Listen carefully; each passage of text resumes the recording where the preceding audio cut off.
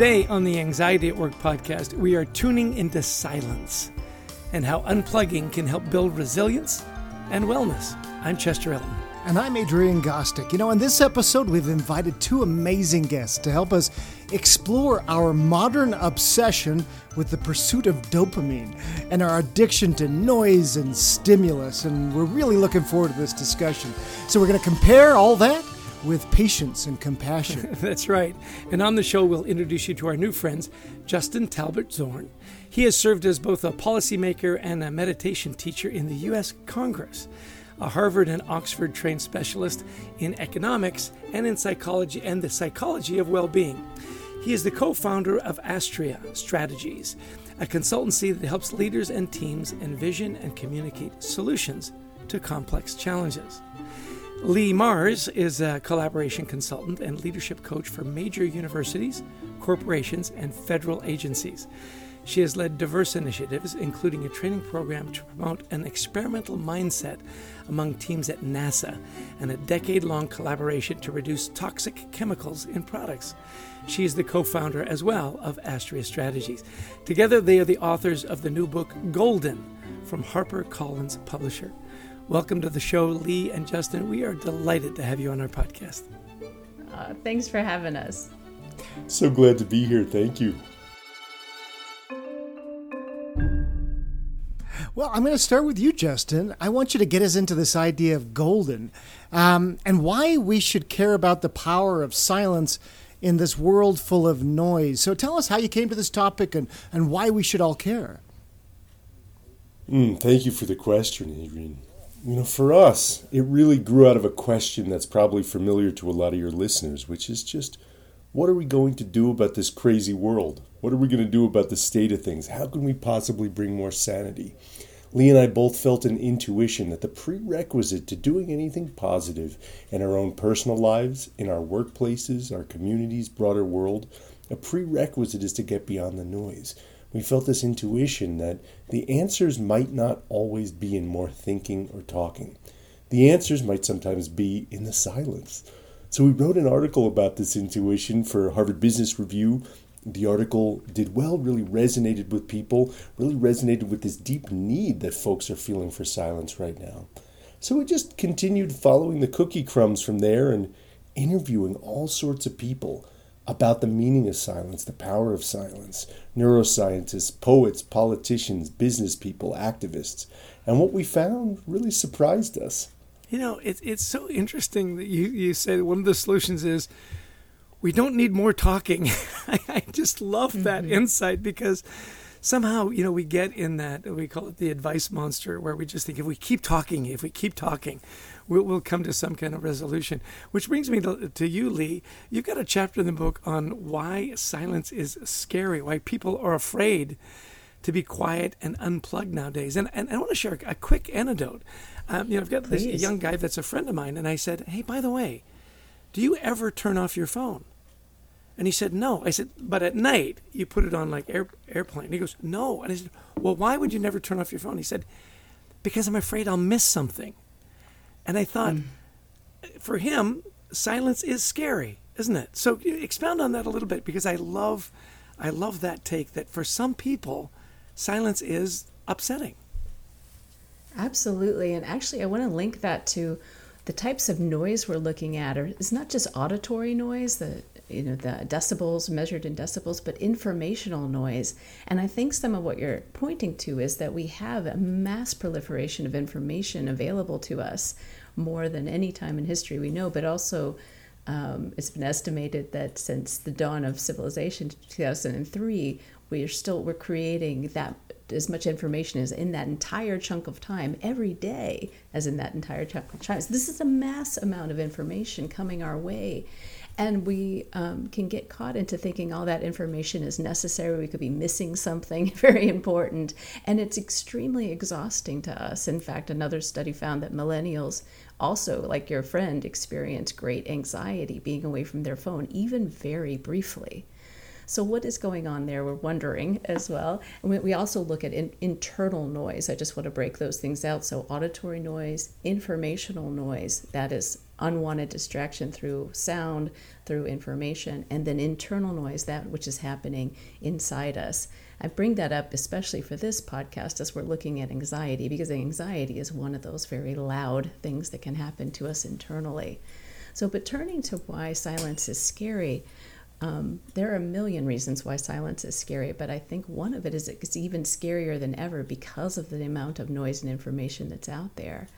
But we turn to great thinkers like Roshi Joan Halifax, a Zen priest and expert in end of life, and she says that when we stop our habitual mental and physical activity to sit quietly, difficulties often become more visible. We can become even more sensitive to the suffering and feel at risk for breakdown. So that is legitimately scary. So we meet in this chapter, we meet the reader where they are, where we are sometimes too, mind you, to normalize that that's a frequent response. It's a common response. It's an understandable response in this world of a lot of noise, a lot of covering up, a lot of distraction, that when we do stop and sit with ourselves quietly, that sometimes those difficulties arise to the surface, and that can be hard. That can be scary. Justin, link is too that as Lee's talking about that link between anxiety and noise or silence. Help us understand that maybe a little bit more. We spoke with Judson Brewer, who's one of the world's leading neuroscientists who's really specialized in fMRI studies of meditators and various brain scans of meditators. And one thing that Judson does, he's based at Brown University, one thing that he does that's really unique and powerful is rather than just studying the human brain in meditation as though it's some kind of external phenomenon that can be understood completely separate from the meditator's experience, rather than just, say, studying a meditator for a full hour and what's going on in their brain, he has meditators do a short run of practice while they're in the fMRI machine. And then he asks them to narrate what was actually going on in your experience, so he can really get a sense of how the individual's personal felt subjective experience lines up with what he's seeing in the brain scans. And through this really unique approach, he told us that he has uncovered a sense of what it looks like for a person to experience noise in the consciousness, which is a state he sees as akin to anxiety. And he describes that as a state of contraction. And when we ask him more about contraction, he says it's what you feel for yourself in a subjective way when the body feels contracted, when the mind feels contracted, when your thoughts feel contracted and limited. And then he says there's an experience, there's a kind of felt experience and something that he could notice through these brain scans that's a kind of common denominator to what people experience in states of silence in the mind, in states beyond the anxiety in the mind. And he calls it an experience of expansion. And I think we all know what this contracted state feels like versus this expanded state. And one thing we love about this approach for thinking about anxiety, for thinking about the link between noise in the mind, that kind of noise as Lee was describing it, of all this unwanted interference, how that relates to anxiety. And then this feeling of silence, not in the sense of silence that we can't speak or a silence of censorship, but this silence of being in a place where no one is making claims on the consciousness, where there's nothing interfering with our perception and our intention. That to us is the antithesis of anxiety. And it's this feeling of expansion in the body and the mind. I love that idea, Justin, expansion versus contraction. So in your book, you have a field guide, and you help people start getting ready and preparing to be in a more contemplative place. So walk us through a few of the best practices that you've found. Mm-hmm. Well, first we turn to an expert in biobehavioral health and medicine, Joshua Smythe, who tuned us into the fact that quiet is what we think and experience quiet to be. So the first thing to tune into is really your own experience about quiet. When do you notice, to use Justin's point about expansion, when do you feel expansive? Perhaps soften in the body's relaxed. Your mind feels clear. You're not ruminating about things. Versus when do you feel contracted? Just the opposite. So tuning into what truly brings you quiet. So we'll say, for example, that meditation may not be that thing that brings you quiet. It may not be that thing, even after years and years of practice. It could be something else. It could be more like flow states that brings you a quietening in your mind to where you can enjoy that experience. It could be other things where you just take in a moment of awe and really learn to cultivate and that gratitude for those moments of awe, and that is quietening to yourself, a self-transcendent experience like that. Or we can just appreciate other little small moments, little pockets of silence throughout the day where we might step out into the sun and feel the rays of the sun on our skin, listen to the wind in the trees, to the bird song, things like this. So it could be involved. It could be nature. It could be time with others. The other thing we like to emphasize in this book that is that silence doesn't need to only be found alone. It can be found with coworkers, it can be found with family members, friends, and community, and that a shared silence can be compounded, magnified. Yeah. So there's so many, really it's about getting attuned to what is truly quietening for you and what really brings in the noise, and getting really interested in that difference, finding your own way. Yeah. Well, first and foremost, I want to say, Lee, both you and Justin have very calming voices. I mean, I'm finding peace and quiet just listening to you, so you truly live your brand. You mentioned something, Lee, that's kind of interesting. You talk about the difference between working quiet and living quiet.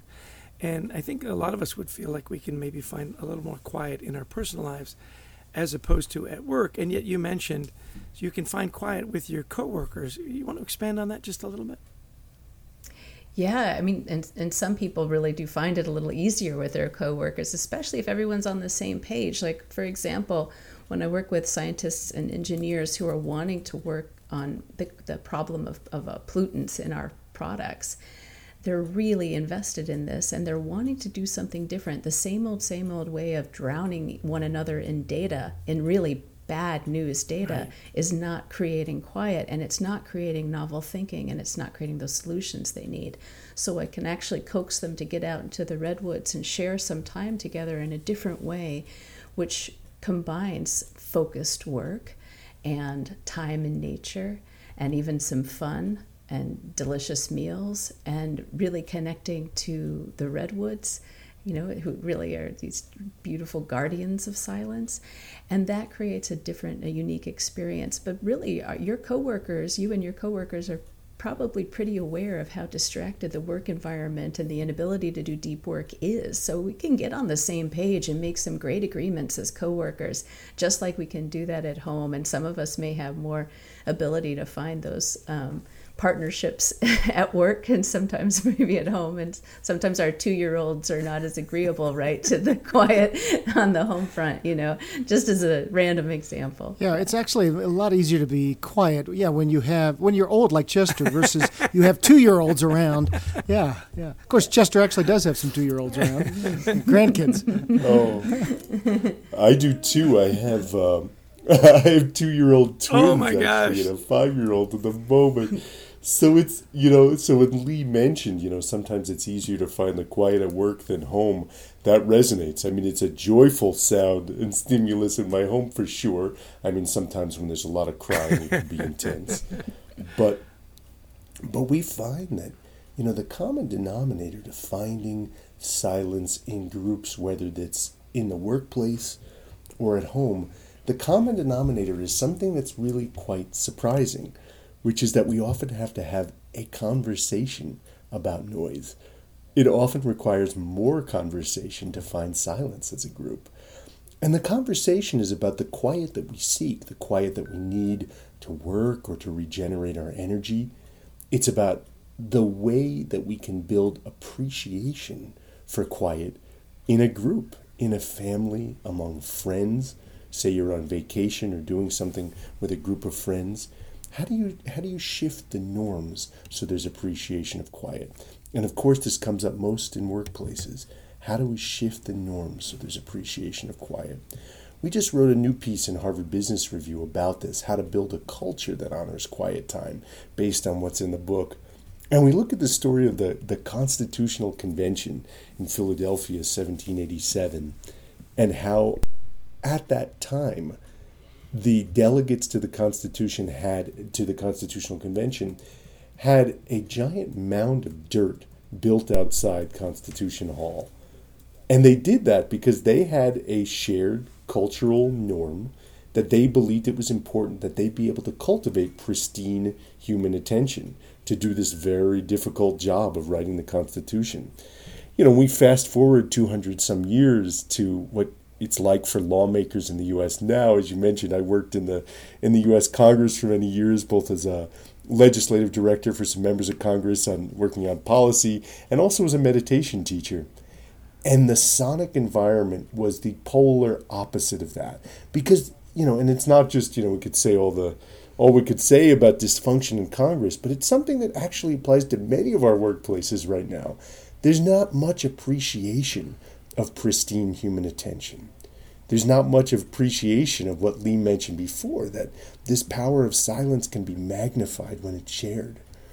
So we look in the book of what it means to have these conversations so that we can come together and express what we need in terms of noise, in terms of silence, and in terms of how to create these spaces for doing work with pristine attention, having time for reflection and pristine attention. And so we could get beyond those kinds of flawed cultures and norms in workplaces and other environments that so often mistake stress for aliveness. Yeah, we've found in our work too that the human brain needs not only time when it's not working, but when it's not thinking about work. And so what do? We, as bosses, we send out these emails on Saturday afternoon, and we go, that my people know that's just how I work. They don't have to respond, but that's noise. And all they think people are thinking about that weekend is the noise that's out there and the worry, and we have to allow silence. Yeah. And so tell us a little bit about how people can learn more about your important work, Lee and Justin. Sure. Well, you can go to AstreaStrategies.com. That's ASTREA strategies.com to learn about our work in the world. And our work in the world right now is this book. So we'd love for you to get your hands on Golden, The Power of Silence in a World of Noise, in any of those places that you find and buy books. And I just want to say, you did ask about practices, and we do name a lot of very specific practices to spark ideas in the reader, to see, again, once you're kind of tuning into what your quiet is, there are ideas for individuals, just to find those little moments of silence, and for us to also seek out more rapturous, more, bigger chunks and times and deeper time in silence, to really plan for that, including DIY retreats and things like that, sabbaticals, stuff like that. And then also how to take that to your family and friends with concrete ideas on how to do, to broach those sometimes awkward conversations about having more silence in your relationship and sharing more silence. And then we open up to policy and regulators and culture and how we could do this, embrace this as a society more, to make more space for silence for all. Yeah, it's really beautiful. Thank you for sharing that. We are big proponents of gratitude and the power of gratitude. Is there a link between gratitude and silence in your practice? Did you find any research to back that up? I'll go to you first, Justin. Sure. It's such a beautiful question, Chester. We find that appreciation, noticing, is a doorway to gratitude. It's a prerequisite to being able to feel gratitude. And this book is fundamentally about appreciation. This book is about how to get beyond that which is interfering with our ability to appreciate what's in front of us.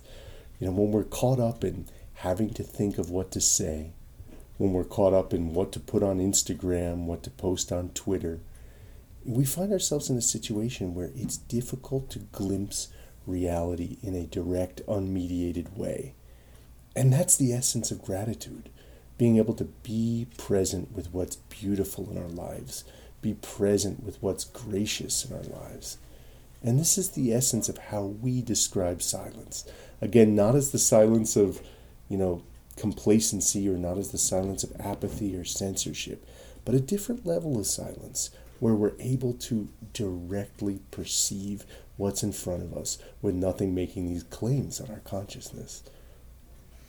We do have one little practice in there, little gifts of silence. When we do find our plans in a day have been waylaid, or we're in a long line, or in traffic, or just something has surprised us, and or our phone's broken or whatever, rather than get distressed and caught up in that, to take that moment, to be grateful for that moment where you can invite silence in and just be in that moment instead of being in the hustle of it all. So it's a little gratitude practice. I love that idea, yeah. And that yeah. really... Oh, sorry, go ahead, Justin. That really connects to the essence of the book, too. Just, sorry to interrupt, just a moment. Just that really, what Lee just said, connects to the essence of why we wrote this book, is to appreciate silence, to have gratitude for the silence that exists in our lives. Because in this space, we can find a surprising abundance. Mm-hmm.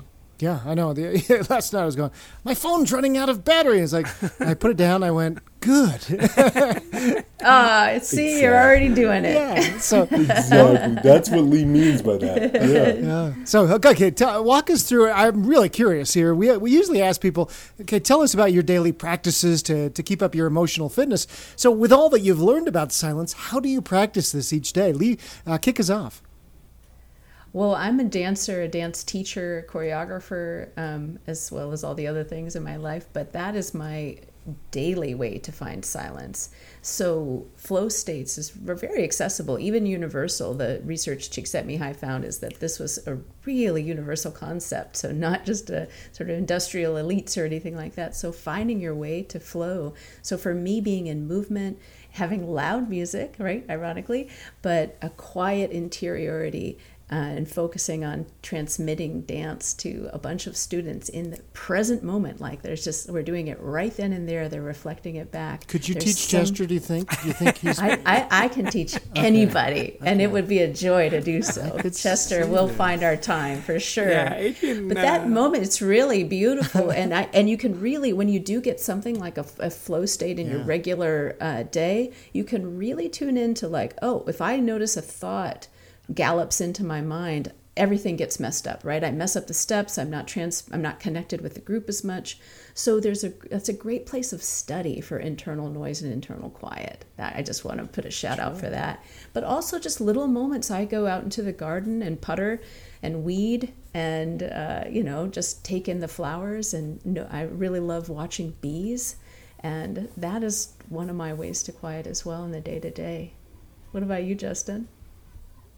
I would think about it in terms of meditation, how we're often trained to meditate, do it in the morning, do it in the evening, have your practice, have your ritual, have your way of meditating. And one thing we've noticed, and this is certainly something I've noticed, is that a lot of people these days are beating themselves up for not meditating enough. Oh my God, why aren't I maintaining my practice? Why can't I just do this practice? We know so many people, and, as Lee mentioned, we've been... And as you mentioned in your intro, we both have a good amount of experience, both as practitioners and teachers of meditation. But there have been certainly times when we felt this as well. So we think of this book as a kind of non-meditator's guide to getting beyond the noise. And for me, in terms of my daily practice, I've been moving away from necessarily needing to do a practice in the morning and evening. When I can, when I do, that's wonderful. But what I've been working to do is turn toward a practice of simply appreciating the silence, like we were talking about before.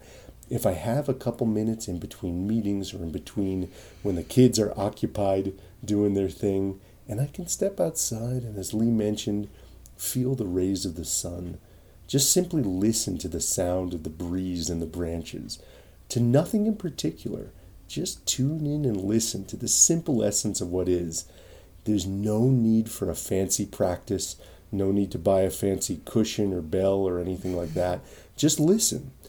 And this really gets to why we wrote this book, wanting to give people license to not need to have a fancy meditation practice or ask themselves questions like, am I doing it right?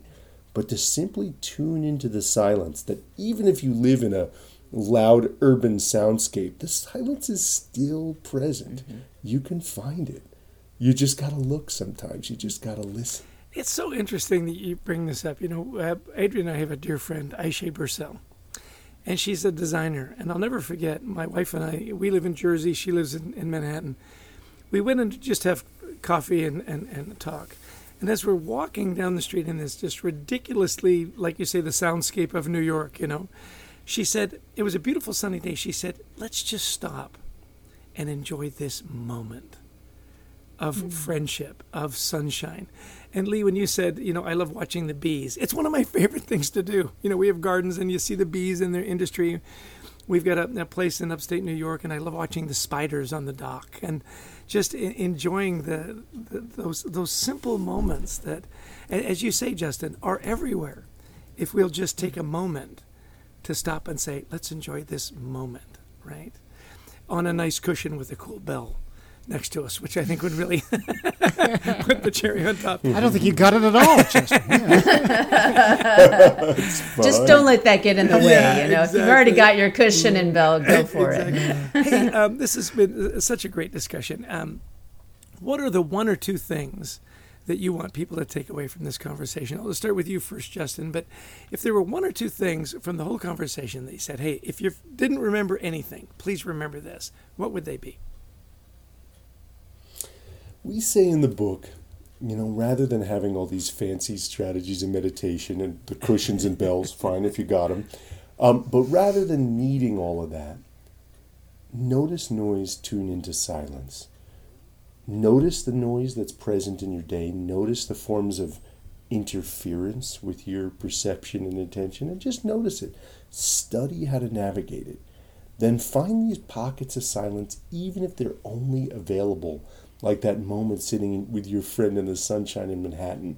Even if that moment is only 2 seconds, even if it's only the gap between the words spoken in conversation, see how deeply you can enter the silence. Mm-hmm.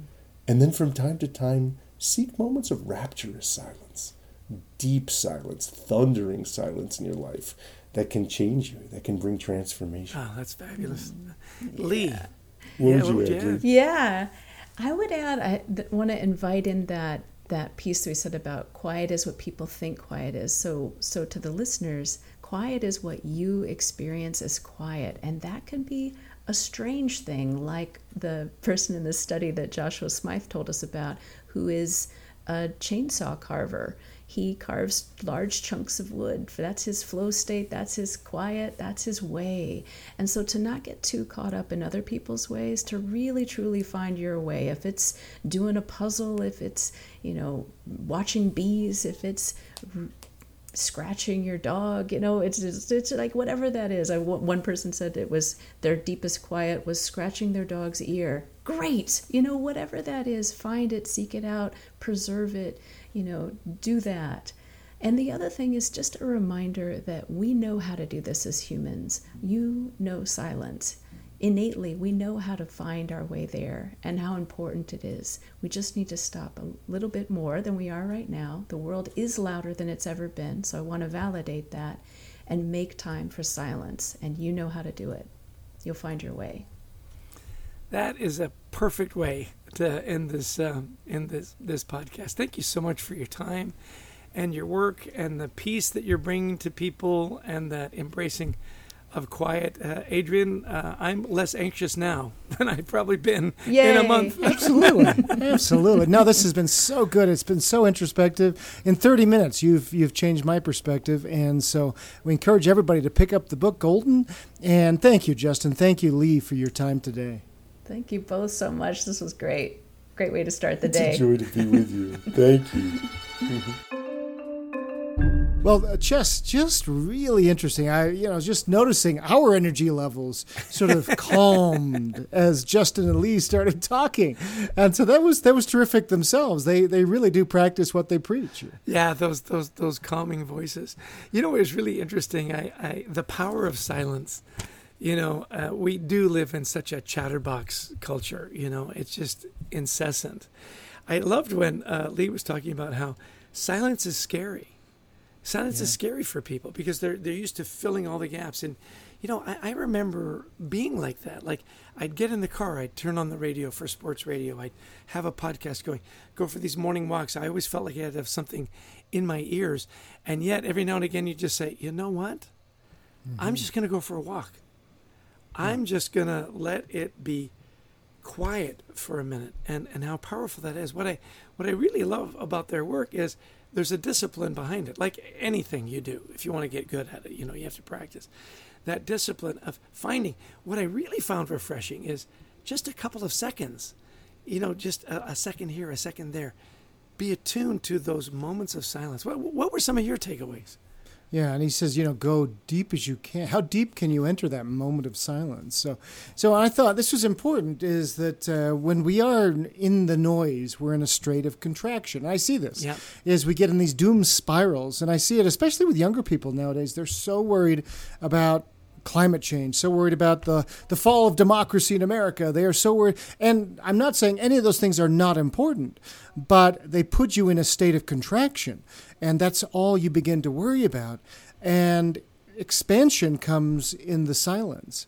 And so are we taking the times each day to, and both of them made the point, it's not to meditate. It's not to dance. It's to find the thing that gives you that flow and that time away, whether it's, working with a chainsaw or rubbing your dog's ears or sniffing your dog's ears, as somebody once told me, which, by the way, is not pleasant. I wouldn't do that, yeah. I was really appreciating their connection to nature. And we've seen this a lot in people managing their anxieties. Going for walks, doing some gardening, watching the bees. She said something that the redwoods, the guardians of silence. What a great, metaphor to use for these magnificent redwoods. And if you've ever been in those forests, it really is. You see these incredible trees, and it does make you just quiet down and go, wow. As a Jersey guy, did you say, these are huge? These trees are huge. Who's growing that tree? Man, you could make a whole house out of that tree. Yeah, that awe, they did talk about silence and awe. And thank you for making fun of my home state. I appreciate that very much. I'm really interested in your take in finding silence at work. We love Marcus Aurelius, right? The Roman emperor who every day would find time to contemplate in his busy work schedule. How do you do that? I mean, they talked a little bit about it. What were your takeaways? It was really interesting. The workplace thing kind of rang true to me when he started to talk about the Constitution. Here they were under all this pressure and so on, and yet they took time to cultivate, this big pile of dirt.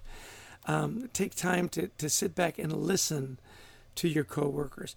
I'll never forget one of the best advice I ever got. Donnie Williams was my manager in New York, and he said, "Hey, Chess, I want you to go into your office. Don't answer the phones. Don't do anything. I want you to just sit down and think about the business. Just sit and think about the business."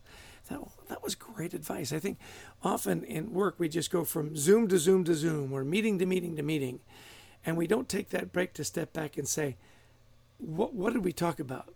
That reflection. He said, that silence leads to reflection. And I found that really, really helpful. You and I have talked a lot that we shouldn't have 60-minute meetings. They should be 45 minutes. They should be 50 minutes. Yeah. Give yourself that gap to just think. That was my takeaway.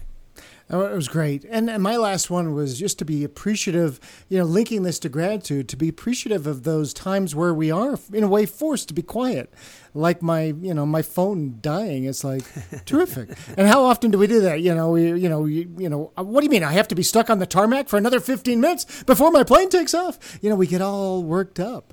Are there ways that we can appreciate the quiet that comes in our lives? That's tough. It is. But it's an important one. Yeah. It is, to appreciate a traffic jam. That was when you're stuck in to appreciate that. Yeah. Yeah, just taking that deep breath.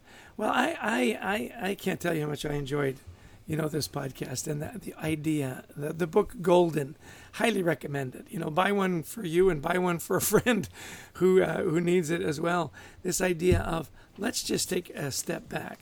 Take a couple of seconds, take a couple of moments. And the other thing that I loved is when they tied it to gratitude at the end.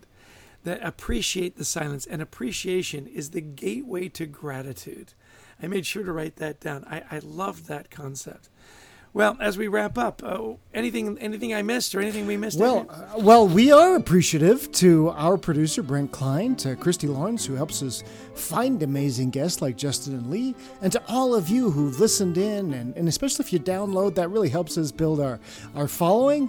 We encourage you to pick up our book, Anxiety at Work, and to give us a call if you'd like somebody to speak virtually or in person on the topics of wellness, resilience, or anxiety at work. Excellent. Yeah. Share the podcast with a friend and join our online community, The Culture Works. It's a safe place. There's lots of great people in there helping each other out, enjoying that meditative, that reflective place where you can lower your anxiety and find some allies at work. And as Adrian said, please pick up a copy of our book and invite us to speak at your organization. It really is interesting for us when we get together live or virtually, and we talk about things that are really important over and above getting the work done.